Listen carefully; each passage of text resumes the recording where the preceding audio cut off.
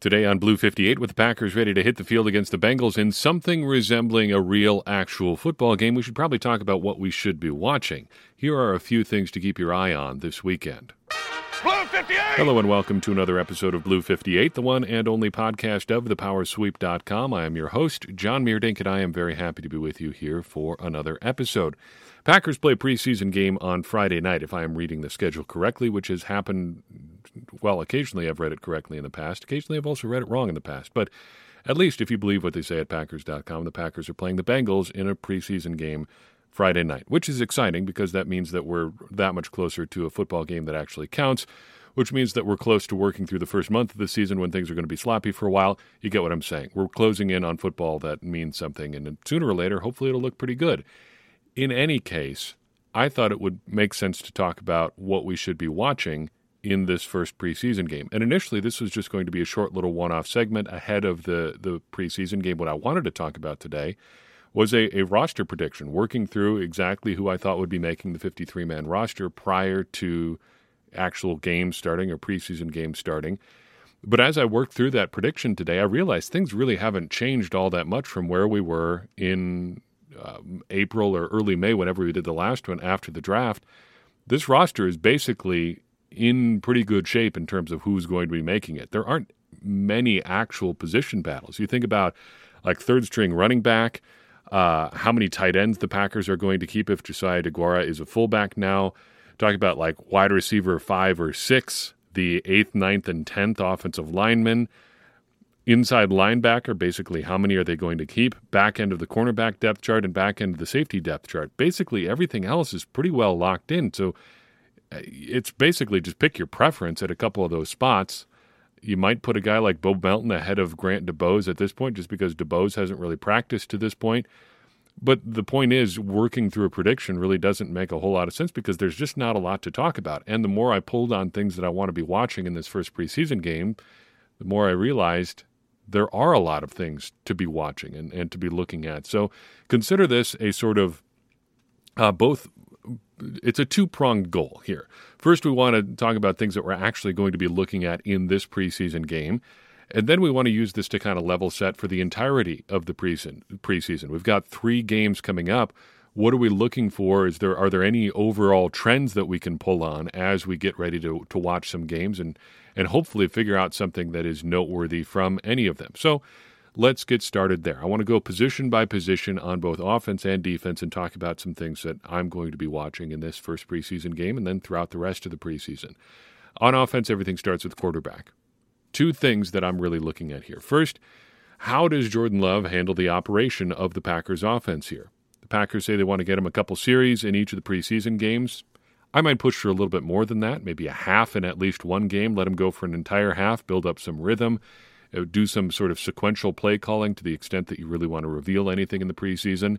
Let's take a look at what Jordan Love does when he's got some time to go down in, down out with roughly the same offense from series to series. Can we build on anything and see how he handles things in and out of the huddle, getting plays called, getting people lined up when he has to make adjustments at the line, because that's going to be a big part of his development as a quarterback, is making sure everybody is exactly where he wants him to be. That's an idea we've talked about in the past. With every quarterback, there is the offense that exists in the playbook on paper. Then there's the offense that exists on the field. The offense that relies on how the quarterback likes things to be run. Where does he want guys to be breaking their routes? The playbook might call for a certain route to break at 8 yards. Maybe he wants you to break it at 7 yards instead when he's calling the offense. And that's something that people, I think, got on Aaron Rodgers for a little bit too much down the stretch in his Green Bay career. Because really every elite quarterback is going to do things that way. The rub with Rodgers is that he'd just been doing things so long that the way that he wanted to do things was very ingrained, and as the list of guys that had played with Rodgers for longer and longer kind of dwindled, it made it harder for other guys to pick up on the offense a little bit. But at the same token, like that's how it is playing with an elite player. When it comes to a guy who's got 4 MVPs, if there's how he wants it run and how you think it should be run, he is right and you are wrong. That's just how it is. Jordan Love is going to grow into things like that as well. So how does he handle those adjustments now that he has the opportunity to do things like that? When he's in charge of getting everybody lined up, how does he handle that? I'm curious to see how that works. Outside of Jordan Love, does anybody else look any good? Do Sean Clifford or Alex McGough look like guys who can come in for a half or a quarter and a half and rescue a game or finish out a game if Jordan Love goes down? Kind of the worst case scenario, other than a quarterback going down for a long time, is a situation where you're not leading by much, like say 4 to 6 points or something like that, less than a touchdown, and your quarterback gets hurt, say like middle of the third quarter or something like that. That's where it really becomes important to have a quarterback who can get you to the finish line in that game. I'm really skeptical of the idea of a long-term backup who's going to come in and save your season over a month or 6 weeks or 8 weeks or longer. But having a guy who can get you to the end of a game, preserving a lead, I think is really about all you're looking for a backup quarterback. Can Sean Clifford or Alex McGough be that guy? It's a pretty big question. And how they play in these first couple preseason games will probably determine how seriously Brian Gutekunst and the rest of the front office are looking at the waiver wire for potential veterans who get cut toward the end of training camp. So, are either of those guys good enough to get you through a quarter and a half with a lead? That's really, I think, all we're looking at for Clifford and McGough here. At running back and fullback, I think we've got a couple storylines to monitor here, too. The first is who breaks loose from the Goodson, Taylor, Nichols trio. We talked about that a little bit in the last episode with the signing of Nate McCreary. Really, the Packers are looking for one of those three guys, I think, to reach out and grab that number 3 running back role. Tyler Goodson has done some good things apparently in camp so far. Patrick Taylor has stuck around for a long time after coming out of Memphis with an injury. And then Lou Nichols is a draft pick this year. Who is going to break 3 from those 3 guys? I'm really putting them, I think, on a tier above Nate McCreary just because of where he's come in at this point. However, if he gets up to speed, this position is about as open as you could ask for at this point in training camp. Who is going to step up and break loose from that trio, and what is going to be the thing that really sets them apart? I think for all the talk about Patrick Taylor's utility on special teams, if one of these 3 guys can show that they have any sort of value on on offense at all in a way that makes them hard to cut on the 53, it's going to override any sort of special teams contributions that Taylor has, because I think you can find guys who can duplicate what Taylor does on special teams easier than you can find a running back who can actually contribute on offense. Because I think, as we've seen, Taylor doesn't necessarily bring all that much to the table on offense. He'll take exactly what's there and a little more. Goodson seems a little bit more versatile. Nichols seems very much in the same vein as Taylor. So if any of those guys can show a little bit more juice on offense than Taylor does, I think Taylor's special teams contributions aren't going to carry him to the 53. Secondly, in this group, when does Henry Pearson play first? The Packers have officially started something of a fullback renaissance in Green Bay. Josiah DeGuara is officially listed as a fullback. Henry Pearson, at least according to a couple reports, has at times taken first-team reps with the Packers in training camp to this point. I'm not putting him on the 53-man roster yet, but if he's getting snaps with the number 1 offense, say in like the first quarter, I think we got to sit up and start paying a little bit more attention to him potentially making the roster. It might not be that Goodson or Taylor or Nichols really needs to soak up a number 3 running back role. We might be talking instead about like a number 4 tight end sneaking into the running backs room effectively. Something along those lines doesn't seem outside the realm of possibility if Henry Pearson starts getting some real serious looks in preseason games. At wide receiver, I don't know if there's a whole lot to look at here, but who plays and when is going to matter a lot. The when in particular. Let's take Malik Heath, for instance. He's had quite a few headlines in training camp so far. People have really noticed what he's done. And that is not entirely a surprise. I think if you are a listener to this podcast, we were pretty high on him in the undrafted free agent roundup. He was pretty productive in college. He's got a good skill set, pretty good athlete overall. But there is a pretty significant asterisk here, too, because for all the good stuff that has happened in training camp, it's not always clear the circumstances in which guys are making those plays. He seems like the sort of player who, as of right now, could probably dominate third and fourth string players. But if that's all he can do, it's going to be a short narrative for Malik Heath here in training camp, because there's a whole bunch of guys out there who can dominate third and fourth string defensive backs. If that's all you can do, and if you're not an overwhelming athlete, and I don't think Heath really is, he's pretty marginal in terms of overall athleticism, the Packers are probably going to look elsewhere. But if he gets into the game fairly early and he's still making plays when he's playing against a number one and number two defense, well, maybe you need to have a little bit of a different conversation here, because he has one thing that guys like Bo Melton can't really match, and that's elite size. Melton may be fast, but Heath is big. And when it comes to size versus speed, Matt LaFleur has shown a pretty pronounced preference to this point in his NFL career. Say that 3 times fast. Pretty pronounced preference. There's a lot of P's in there. But if it comes down to a toss-up between, say, Bo Melton and Malik Heath, and they're playing about the same against the same level of competition, well, then you start to have to make some hard choices there. Personally, I would urge LaFleur to maybe move off a little bit of his big goon receiver preference, because I think you can win more matchups with guys that can just run away from people than guys that are going to be those big physical possession receiver types. I mean, for all of the great stuff that he did just as a big receiver, Allen Lazard also had some pretty decent top-end speed. Sure, it might have taken him a little while to ramp up to that, but I don't think Heath is quite there. Or maybe it's probably fairly close, but I think its speed is still going to matter a lot, and Heath doesn't seem like he has it. Maybe take a second look at those preferences is all I'm saying, Matt LaFleur. Tight end. Again, not a ton to watch here because we have a pretty good idea of what the top end of the depth chart is going to look like. You're going to have Luke Musgrave getting most of the reps.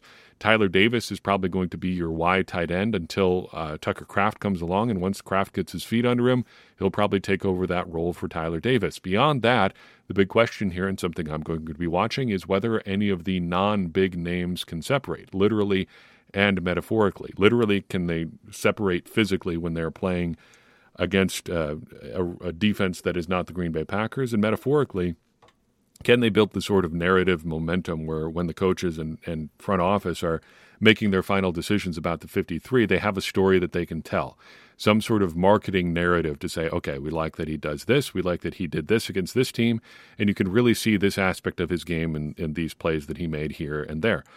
That's the sort of thing that you need to make the roster. And it seems like there are some down roster opportunities available. When I was looking at my 53-man prediction, really you've got 3 tight ends and Josiah DeGuara with a pretty good shot at the roster. How many tight ends do the Packers keep here? If they keep 4 tight ends, and if you're not counting Josiah DeGuara as a tight end anymore, that would mean there's 1 spot on the 53 probably available.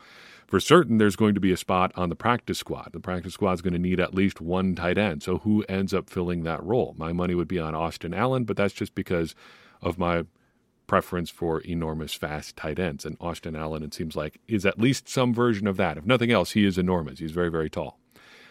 Speaking of big guys, on the offensive line, my first point that I'm watching is the big tackle competition. The Packers have 4 very large tackles, and Yosh Nijman. I'm not really even counting him in that because he's going to make the roster. But they've got 4 big tackles that they're looking at here: Rasheed Walker, Caleb Jones, Luke Tenuta, and Kadeem Telford. On top of them just being fascinating to me because they're a bunch of big guys that seem to fall in basically the same sort of mold that the Packers have acquired over the past couple of years, the tackle developmental pipeline is very important. Tackles are the most important offensive linemen, and it's important for the Packers to be investing in their tackles because they've got 2 starters, or if you don't count Yosh Nijman as a starter, I guess he's not technically a starter right now, but 2 of their top 3 offensive tackles are going to be in a bit of they're going to be in limbo next spring. David Bakhtiari's cap number goes way up, so the Packers are going to have to make a decision there, and Yosh Nijman is going to be a free agent. You need to start developing some tackles now. Right now, these are the tackles that the Packers have in the pipeline, so somebody has got to develop from this group if the Packers don't want to end up spending a high draft pick on tackle next year, which may not be a bad idea anyway, considering they're going to have 2 first-round picks. In any case, who is going to break loose from this group? Is any of them going to break loose? My money right now would be on Rasheed Walker, but it's hard to count out any of them considering the physical attributes that they all have. Finally, on the offensive line, before we switch over to defense, Sean Rhyan. What is he? The press clippings coming out of training camp have been fairly promising. How does he shake out in actual games? It sounds like he has grown up quite a bit since his suspension last year, really focused up, and he's ready to get his NFL career on track, which would be great for a third-round pick heading into his second year. Where does he fit into this Packers offensive line? How does he look in some actual games? Well, I say actual games, but preseason games. You understand what I mean. Does he look better than he did last year? And does he get any reps at a place other than guard? We'll see. And that's something that we're going to be watching both in this preseason game and the ones to come. Before we flip over to defense, I want to give you a reminder about both our Patreon and our Substack, patreon.com/thepowersweep and thepowersweep.substack.com. Both of those are great opportunities to support the Power Sweep financially. They help us keep this entire operation ad-free. They help us pay for the things that we need to pay for to run this show. And they're an opportunity for you to support us, to get a little bonus content, and to join a community of fans from all over the world who like talking about the Packers just as much as you do. We've got a great series, I think, on both of those platforms recently about what processes we would go through if we bought an actual NFL team. So say I suddenly became a billionaire, a multi-billionaire, and wanted to buy an NFL team. Who would we buy? Would we change the name and uniforms and all of that? And then how would we go about starting building a football organization? Who would we hire? Had a lot of fun putting that together. Maybe you will enjoy that too. So that's some bonus content for you if you are a Patreon or Substack supporter. We're also starting a new series this week on the best and worst uniform looks in every division in the NFL. So we're starting naturally with the NFC North and working our way from there. It's going to be a lot of fun, and it's fun to dive into that sort of thing and spark some discussion behind the scenes. So if that sort of thing is of interest to you, head to patreon.com/thepowersweep or thepowersweep.substack.com and start your subscription there today. On defense, the watch list is a little bit different, and it kind of culminates here, I think, as we'll look at our overall priorities at the end, it culminates in something I think is an interesting trend.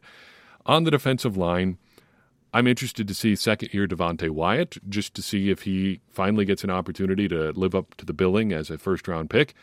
And then I want to see the two rookies this year. I'm intrigued by Colby Wooden and Carl Brooks. I'm intrigued but skeptical, let's put it that way. And we'll see how things shake out as they get a chance to play against other NFL talent this year. They're both unusual in their own way, body type-wise, for the positions that they're going to be playing.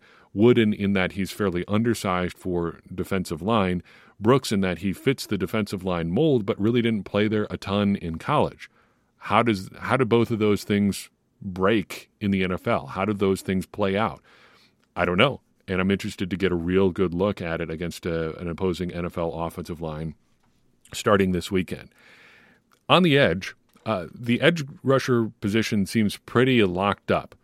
I don't really know what to say here as far as their contributions on defense. There may be some down-roster edge rushers who want to contribute on special teams, but with Rashawn Gary back from the physically unable to perform list, I'd say you're pretty close to 5 locks here.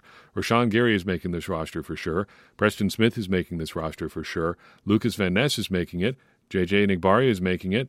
Really, the only guy of the top 5 who seems vulnerable at all is Justin Hollins. And I think someone would have to really show out in a big way to take Justin Hollins' roster spot. So I don't really even know what I'm looking for here. You might pay attention to anybody who's contributing on special teams, but Rich Bisaccia seems less interested in edge rusher special teams contributors than his predecessors have been. So I take that however you like it. I don't really know what to look for at edge. We'll just kind of put that one on the shelf for right now.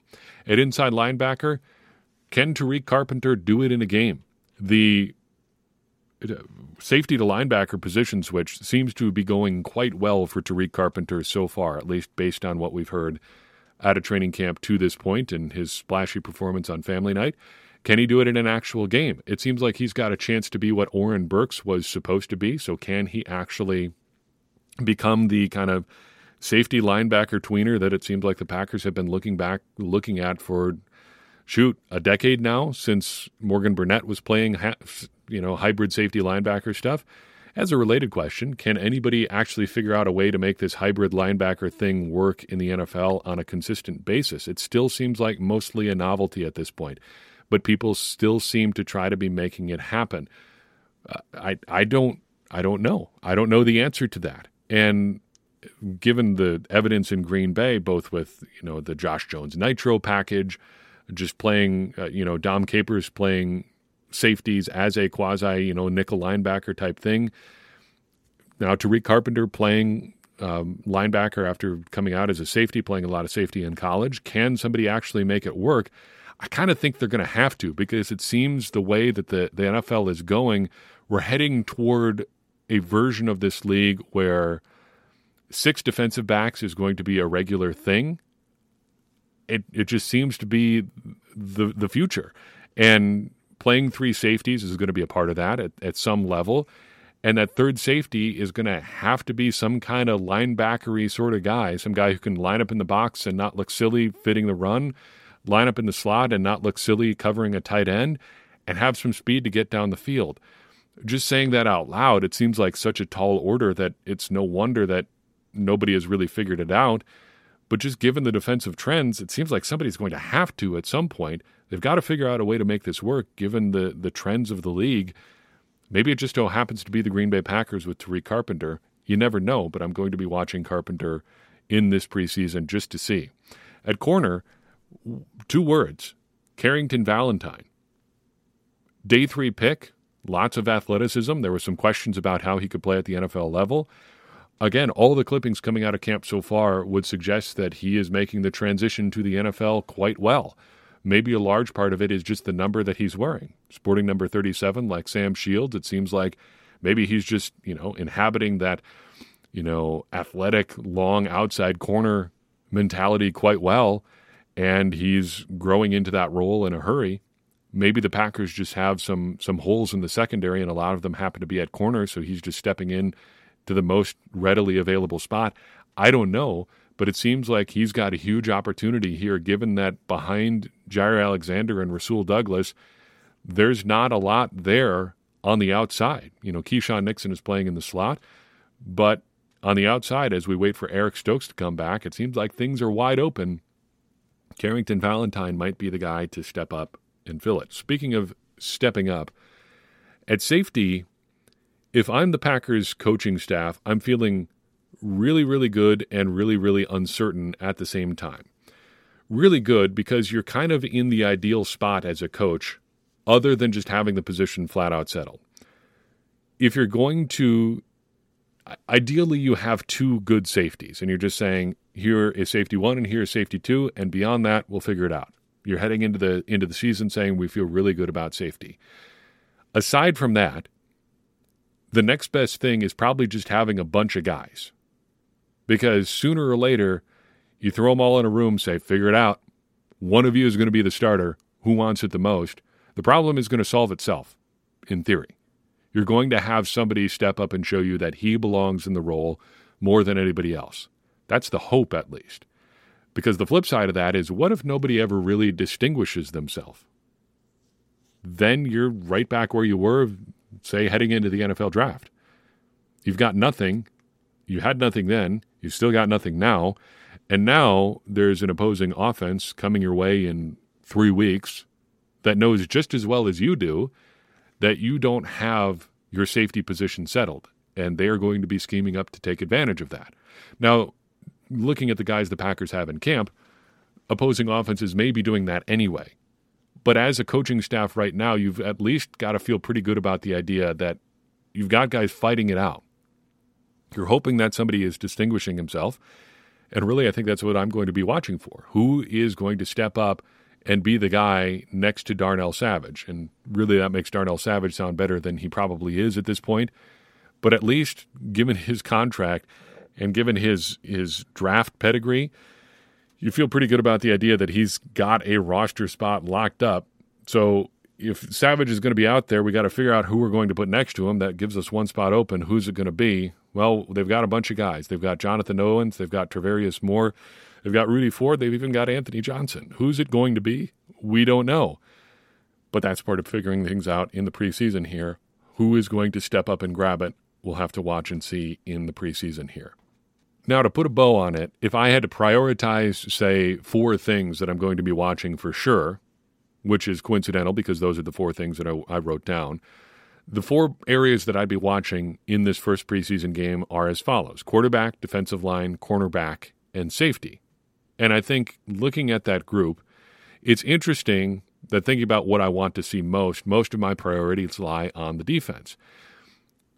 On paper, which is only useful for so much because football is not played on paper, but on paper, that's the unit that should be further along. The Packers have dumped a ton of draft picks, a ton of money. They've stuck with this defensive coordinator now for a third year. They should be further along and things should be settled. But and I think mostly that is true. You look at the top end of the depth chart is basically where we were last year. But also I feel like there are more interesting developmental questions there right now, given that there are so many. There's like a dude at every position. On the defensive line, you've got Kenny Clark.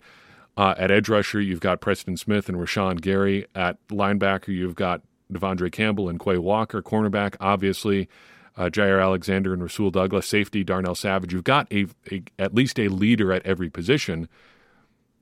Who is going to step up in and take the roles that are not those guys is interesting to me. And I think it's more interesting than on offense because everything feels so wide open at receiver, at tight end, at quarterback even. Things feel so open that you're kind of just waiting to see what happens. There's really no narrative there yet because everything has to sort itself out. On defense, somehow you end up with more questions, at least for me, just because there are also some more known quantities. And known quantities are a great thing to have because you can build on them. So maybe it's because the Packers seem to be tweaking things more on defense and you can get more interesting about the tweaks than the broad strokes. That I'm more interested in the defense right now. Maybe it's just that because of how my brain works and how I watch football, I end up having more questions on defense than on offense. That could be too. But I think it does say something about this Packers roster that I do have more questions on the defensive side of the ball, at least more specific questions. Maybe the questions on offense are just that much bigger. How does this wide receiver room sort out? What does the tight end group actually do on the field? That's a pretty big one, I suppose. Is Jordan Love any good? I guess that's a pretty big one, too. But those are questions I think we've known about for a while. Defense, seeing how all this sorts out in year 3 of Joe Barry, I think has a chance to be really interesting in its own right. Maybe especially because, as Mark Murphy says, and I tend to agree with him, the defense is probably going to have to carry the show here in the early part of the season. That's the way things go when you're really young on offense. Maybe that fills you with some fear. Maybe it should, but I think that's the reality in Green Bay. In any case, we're going to get a good idea what it looks like here in the relatively near future. I'm excited. Hope you're excited too. As I've said previously, the long dark of the offseason is over, and we're going to start seeing some stuff resembling actual football here in the very near future. In the meantime, that's all I've got for you on this episode of Blue 58. I appreciate you tuning in. I'd appreciate it even more if you would take a second and share this episode with someone you think would enjoy it too. That's going to help more people find the show and get more people involved in this conversation you and I are having about the Green Bay Packers, which in turn is going to help all of us, me included, become smarter Packers fans. And as I always say, smarter Packers fans are better Packers fans, and better Packers fans are what we all want to be.